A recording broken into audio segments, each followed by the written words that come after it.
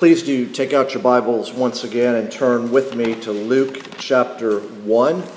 We'll finish up chapter 1 as we look at this second song of the Incarnation. As we turn to God's Word, let's go to Him in prayer.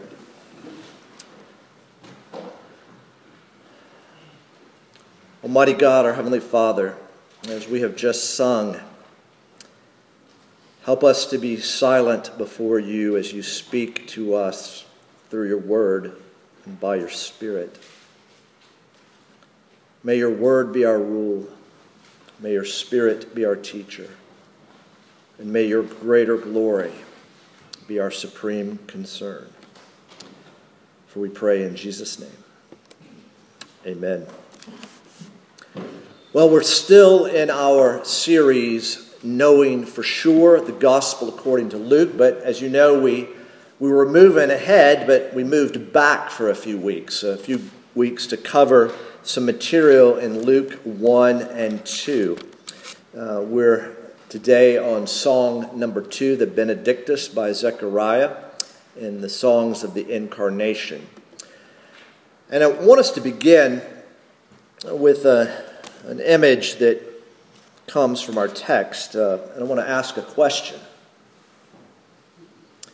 Which is your favorite? Sunrise or sunset? Where would you rather be? Be in a time and place to watch the sun rise or to watch the sun set? Now, I know there are some people that have favorites, and they'll do whatever it takes to get in that perfect place and position to watch the sunset or to watch the sunrise. Where would you rather be?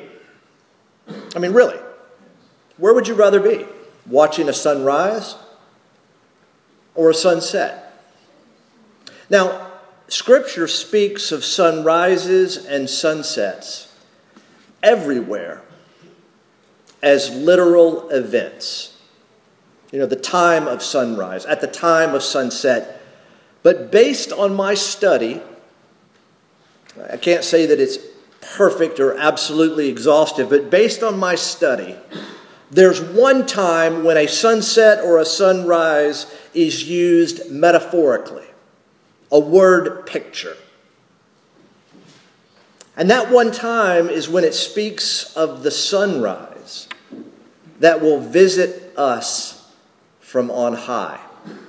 If you look at your text, that's toward the end of the chapter, verse 78. Well, last night we heard the music of Christmas, the sound of Christmas. I mean, listening to Christmas music, singing Christmas songs, Christmas carols, it's everywhere right now. It's even the largest section of our Trinity hymnal, the section of His Advent and His birth. So this month we're taking a look and listening to 4 of the songs of Christmas, the songs of the Incarnation, 2 before the birth of Jesus and 2 after the birth of Jesus. And together, all 4 present the sound of the Incarnation. The Incarnation, that mystery, when the second person of the Trinity, God the Son, becomes man, becomes flesh, and dwells among us. It helps to emphasize that Christianity, once again, is not man becoming God, but God becoming man. It's not the ascent. It's not man climbing higher. It's the descent of God. It's God, as it were, going lower. Advent. It's the time of the coming of the Messiah, Jesus Christ, God coming to man. Now, the titles of these 4 songs are all Latin, and they come from the Vulgate, a Latin translation of the New Testament. Last week it was the Magnificat from Mary, where she says, "My soul magnifies the Lord." Today it's the Benedictus, "Blessed be." Next week it'll be the Gloria in Excelsis Deo, which is when we move from the solos to the group, the angels. And then finally on Christmas Day we will look at the Nunc Dimittis by Simeon. One commentator, as I've mentioned, says that these 4 songs are the last of the Hebrew psalms and the first of the Christian hymns. It's where old and new come together, where promises made become promises kept. We've looked thus far in Luke at the prologue, where Luke announces his purpose and plan, the what and why of his gospel. It's an orderly account so that Theophilus, so that the reader now may have certainty. We've paid attention already to the prelude to the songs of the Incarnation, where the announcements are made of the conception and the upcoming births of 2 children of promise. John, his name means the Lord is gracious, and Jesus, his name means the Lord saves. We've noted that Christians are children of promise, not the fulfillers of potential, and we see that clearly in the life of John and Jesus. Last week, when we looked at and listened to the Magnificat by Mary, we saw where Mary starts off praising God. Then she declares that God lifts up the humble, he brings down the proud, and through it all, he remembers mercy. We saw through Mary's song 2 aspects of the gospel, that Jesus is Lord and Savior. And we saw in her song the great reversal that begins with the incarnation of Jesus. Today, we're going to be looking at and listening to the Benedictus by Zechariah. Blessed be, in verses 68 through 79, is one long sentence in the original language. Now, we're going to take a look at the story of Zechariah, the priest, in 3 chapters. First, though, we've got to back up earlier in chapter 1 and recall the story of his unbelief. So we're going to look at Zechariah the priest in 3 chapters of his life. The first chapter, his unbelief. And we see that in verses 5 through 25. And you can just have your eye there as we briefly look back at Zechariah the man and his priestly service in the temple. Now, who is Zechariah? He's a priest. And remember, along with his wife Elizabeth, was righteous before God, walking blamelessly in all the commandments and statutes of the Lord. Zechariah, it's his turn for his division of the priest to serve in the temple. He is actually called in to go into the Holy of Holies. It's the high point of his career. And while he's there, Gabriel, an angel of the Lord, shows up. And we read that Zechariah was troubled and that fear fell upon him. But the angel's response to Zechariah, of course, is, do not be afraid. But what we see then is Zechariah's unbelief, his failure to believe the word of God. You remember, he didn't immediately believe the message of the angel who said that his wife was going to conceive and they were going to have a son and he was to be named John. He didn't believe immediately. It reminds me of something that I need to hear, obey right away, all the way, and with a cheerful heart, right? Here's some delayed obedience. It's not right away. He asked for a sign, and oh boy, did he get a sign. He would not be able to speak. He became mute. But as verse 62 also gives us an indication, he also became deaf. He couldn't speak or hear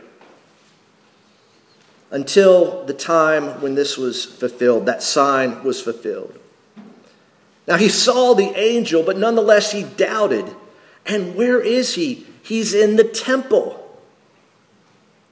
He's doubting like in here. You think of doubt being, out in the rough and tumble world. Zechariah is doubting, disbelieving at the high point of his ministerial career as a priest. Now, why would he doubt? Why would he not believe? Well, he knows he's old. He knows his wife is old. She's barren. His eyes are on his circumstances.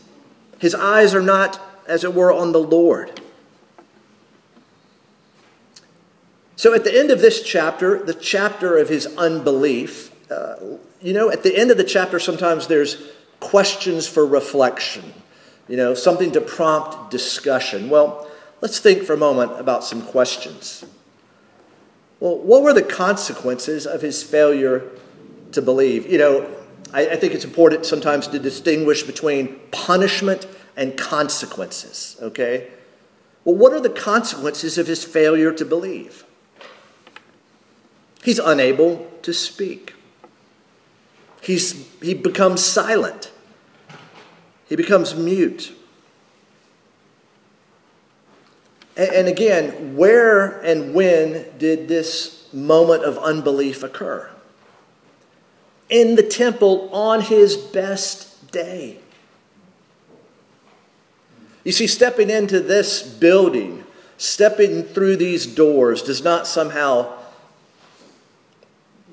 give us faith. No, that's a gift of the Lord. It is nurtured and strengthened here. But you and I can sin as easily standing up here, sitting down there. Mary's words where she refers to that coming promised son as a Savior is so true. Well, here's this last question for reflection. What's the best way to deal with unbelief? Well, think about unbelief as cancer. What are some ways to deal with cancer? Surgery, you cut it out. Chemotherapy, you kill it. A couple of strategies, as it were, to deal with unbelief. Well, thankfully, there are more chapters in Zechariah's book than just chapter 1, unbelief. It doesn't end after this chapter of unbelief. Thankfully, it is not the final chapter of his story. You see, chapter 2 in Zechariah's life is his obedience. His obedience. Join with me as I read verses 57 through 66. Now the time came for Elizabeth to give birth, and she bore a son. And her neighbors and relatives heard that the Lord had shown great mercy to her, and they rejoiced with her. And on the 8th day they came to circumcise the child, and they would have called him Zechariah after his father. But his mother answered, "No, he shall be called John." And they said to her, "None of your relatives is called by this name." And they made signs to his father, inquiring what he wanted him to be called. And he asked for a writing tablet and wrote, "His name is John." And they all wondered, and immediately his mouth was opened and his tongue loosed, and he spoke, blessing God, and fear came on all their neighbors. And all of these things were talked about through all the hill country of Judea. And all who heard them laid them up in their hearts, saying, "What then will this child be?" For the hand of the Lord was with him. You see, what's been going on is not only has Elizabeth's belly been growing, but Zechariah's faith is growing. You see, in being both mute and deaf, Zechariah had some time on his hands, didn't he? I mean, think about it. If all of a sudden you can't speak and you can't hear, what are you going to be able to do? Think. A lot of thinking. Zechariah had time to think. Zechariah had time to pray. I think it was Martin Luther said, if you're too busy to pray, you really are too busy, right? I'm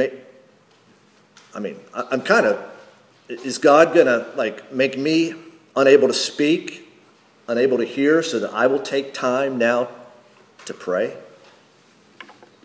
It's what it took probably for Zechariah. But we don't see this growing faith. We don't see, as it were, acts of repentance. But we do see the fruit, right? The fruit is obedience. Look at verse 63. His name is John. His name is John. He's believed now. He's obeyed.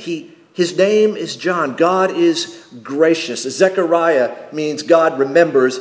Elizabeth means God is faithful. And of course, Jesus, God saves. And someone put this together. I would have loved to have claimed it was me. It was not. The faithful God who shows mercy to sinners has remembered his promise to save. That's what's going on. The faithful God who shows mercy to sinners has remembered his promise to save. You see, Zechariah's life here shows us the relationship between belief and obedience. The root of obedience is belief, and the fruit of belief is obedience. Years ago, I was at a conference, and I don't remember anything that the speaker said except this: what you believe is what you do. Everything else is just religious talk. What you believe is what you do. Everything else is just religious talk. Now, why do I remember that a few decades later? Because a statement like that shook me up, and I'm wrestling. Is that true or not? What you do. What you do. Now, what would you say is the most important work in the Christian life? What is, of all the things, as it were, we are called to do, what is the most important? How would you answer that question? What is the most important work in the Christian life? Well, the good news is that question was asked, and Jesus answered that question in John 6. Some folks around him said to Jesus, "What must we do to be doing the works of God?" Jesus answered them, "This is the work of God, that you believe in him whom he has sent." So the tension was relieved on that statement, because undergirding and supporting each and every act of obedience is belief. Belief. Belief. Now, just as the first act of disobedience is unbelief, remember Genesis 3, they didn't believe God. The first act of obedience is belief. Somehow, right before Zechariah said his name is John, he believed. He believed. Now, this chapter of Zechariah's obedience is immediately followed by the chapter of his joy. It's not surprising, because the Bible everywhere speaks of the joy, not of the sorrow, of obedience. So let's spend the rest of our time looking at this third chapter. We've moved from his unbelief to his obedience, and now to his joy. Join with me as I read, beginning in verse 67. And his father Zechariah was filled with the Holy Spirit and prophesied, saying, "Blessed be the Lord God of Israel, for he has visited and redeemed his people, and has raised up a horn of salvation for us in the house of his servant David, as he spoke by the mouth of his holy prophets from of old, that we should be saved from our enemies and from the hand of all who hate us, to show the mercy promised to our fathers, and to remember his holy covenant, an oath that he swore to our father Abraham, to grant us that we, being delivered from the hand of our enemies, might serve him without fear, in holiness and righteousness before him all our days. And you, child, will be called the prophet of the Most High, for you will go before the Lord to prepare his ways, to give knowledge of salvation to his people and the forgiveness of their sins, because of the tender mercy of our God, whereby the sunrise shall visit us from on high, to give light to those who sit in darkness and in the shadow of death, to guide our feet into the way of peace. And the child grew and became strong in spirit, and he was in the wilderness until the day of his public appearance to Israel. So Mary has a song, a psalm of praise, and Zechariah here has a song or a prophecy of praise as well, blessing God. Blessed be the God of Israel. And it's a threefold joy. First, there's joy for God's salvation. Notice the origin. He has visited and redeemed his people. This salvation is from God. It's coming from the outside to us. And it's in response. There's a reason for this salvation. It's in fulfillment of the promise. We see that in verses 70 and 72 and 73, the covenants with Abraham, the covenants with David. You'd see, you can't understand promises kept without understanding promises made. You can't understand the new without grasping the old. This salvation is from God. It's not from Zechariah. It's not from any man. It's from God.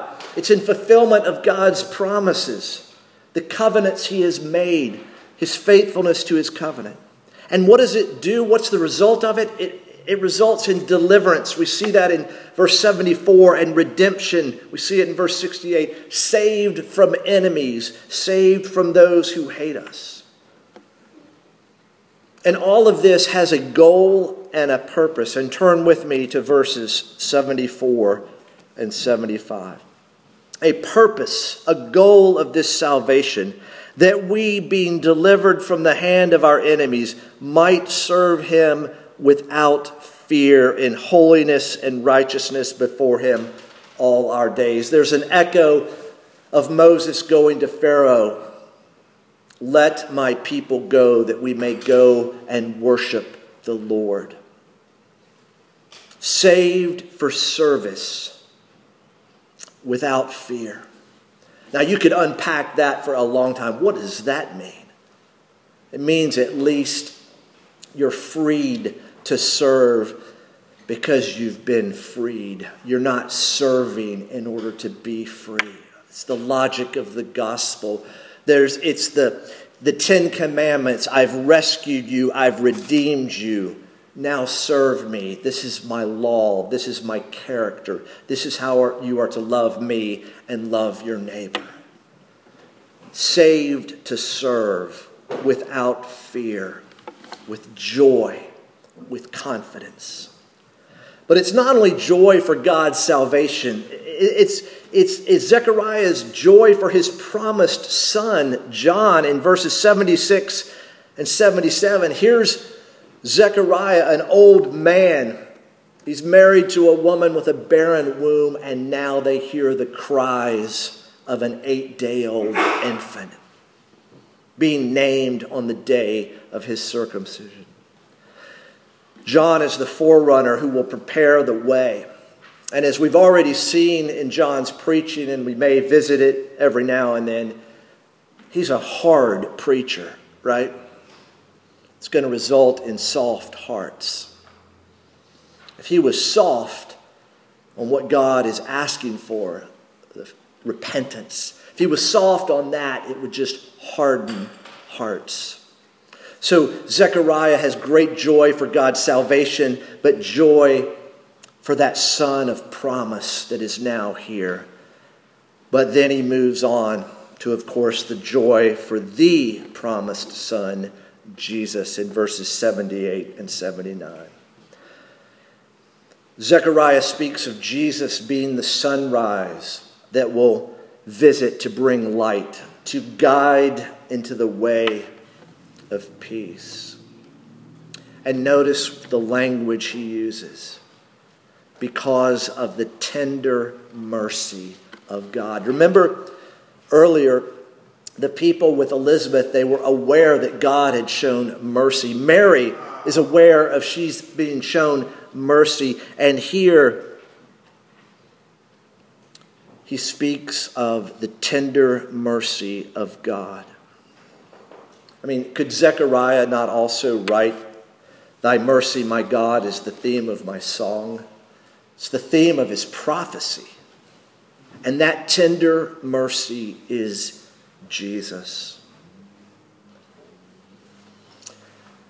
Like I said last week, when I asked a man who had some difficult circumstances, "How are you doing, Paul?" he would always respond, "Better than I deserve." He was aware of the mercy of God. My friends, are we aware of God's mercy? And it's not just mercy, which would be sweet enough. Notice how it's characterized, the tender mercy of God. That mercy that doesn't snuff out a faintly burning wick. That mercy that doesn't destroy and crush a bruised reed. The tender mercy of God is Jesus. Well, let's revisit how Zechariah's song draws attention to the purpose of salvation. Back in verses 74 and 75. Redeemed, rescued, delivered, saved in order to serve God. It's not only salvation from, it's salvation to. Serving without fear and serving in holiness and righteousness. Serve without fear. Well, earlier I mentioned kind of the being freed to serve without fear of not measuring up. But what's the fear? What could be the fear here? Well, did you hear words in here speaking of darkness? Darkness, another image that speaks of death. Darkness, death. To be sure, that brings about fear, right? Who's afraid of the light? Y'all read that children's book? Who's afraid of the light? Anybody read that book? I did not read that book. I don't think it's been written. It's Who's Afraid of the Dark? Who's afraid of life? Has that book been written? Probably in so many ways it has. Who's afraid of death? Remember, those of you that were here last night heard these words. The reason the Son of God appeared, the Apostle John writes, was to destroy the works of the devil. What would describe the works of the devil better than darkness and death? Jesus came to deliver all those who through fear of death were subject to lifelong slavery. You see how that ties in? Freedom, slavery, fear of death, freedom from fear. See, the light and life of Jesus, Zechariah is looking ahead to, comes to overtake and crush the darkness and death of Satan. What a prophecy, what a song, what a mining of the Old Testament scriptures looking forward. Zechariah's story, this 3-chapter story, I believe, is every Christian's story. In one sense, it's a movement from unbelief to belief to joy. But even within this movement, there's always a mixture, right? When that father said to Jesus, "I believe, help my unbelief," what did Jesus do? He did not send that man away. I believe, help my unbelief. This is Zechariah's story, but it's also our story as well. Where are you today in Zechariah's story? What chapter are you in? Are you in unbelief? Are you in obedience? Are you in joy? Well, I think we can probably be in all 3 chapters at one time. I believe, help my unbelief. And when you believe, you obey. And when you obey, there's joy, not sorrow, in obedience, being freed to serve. Now I want to circle back around as we conclude to the question of what is your favorite? Sunset or sunrise? Where do you want to be?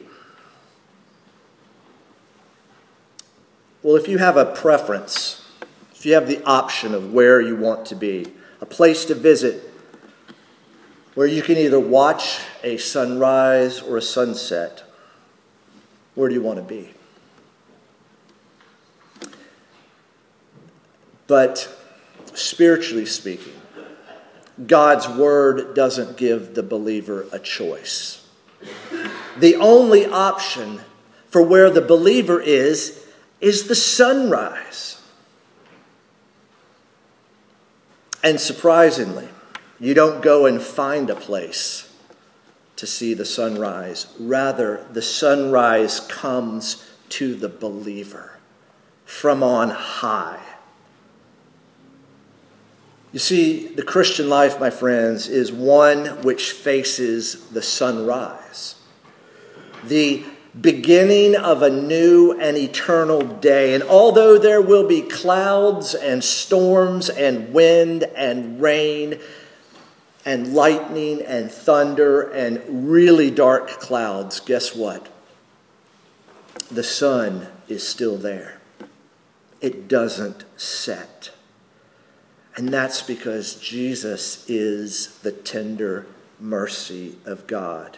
Jesus came to give light to those who sit in darkness and in the shadow of death, to guide our feet into the way of peace. That image, sitting in darkness. But there's another image, of course, in Isaiah 9. We heard it last night. Not only is there an image of sitting in darkness, there's the image of walking in darkness. You see, the good news, my friends, of the gospel in one aspect is this: the people who walked in darkness have seen a great light. Those who dwelt in a land of deep darkness, on them has light shined. My friends, the sunrise has visited us from on high. Jesus has come to rescue, redeem, restore his people. I can confidently say both that we believe, those who have made a profession of faith, but I could confidently say also, help our unbelief.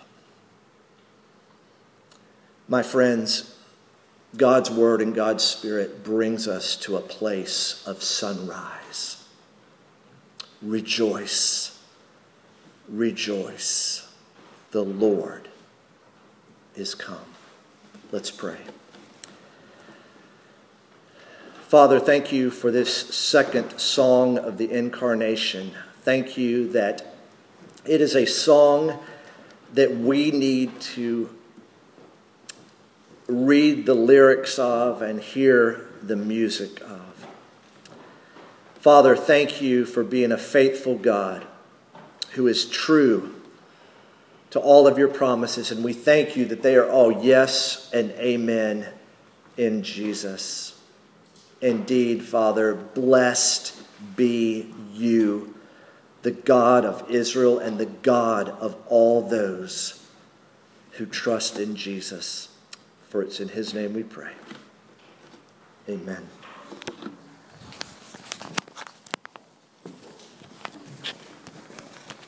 Christ, the day spring.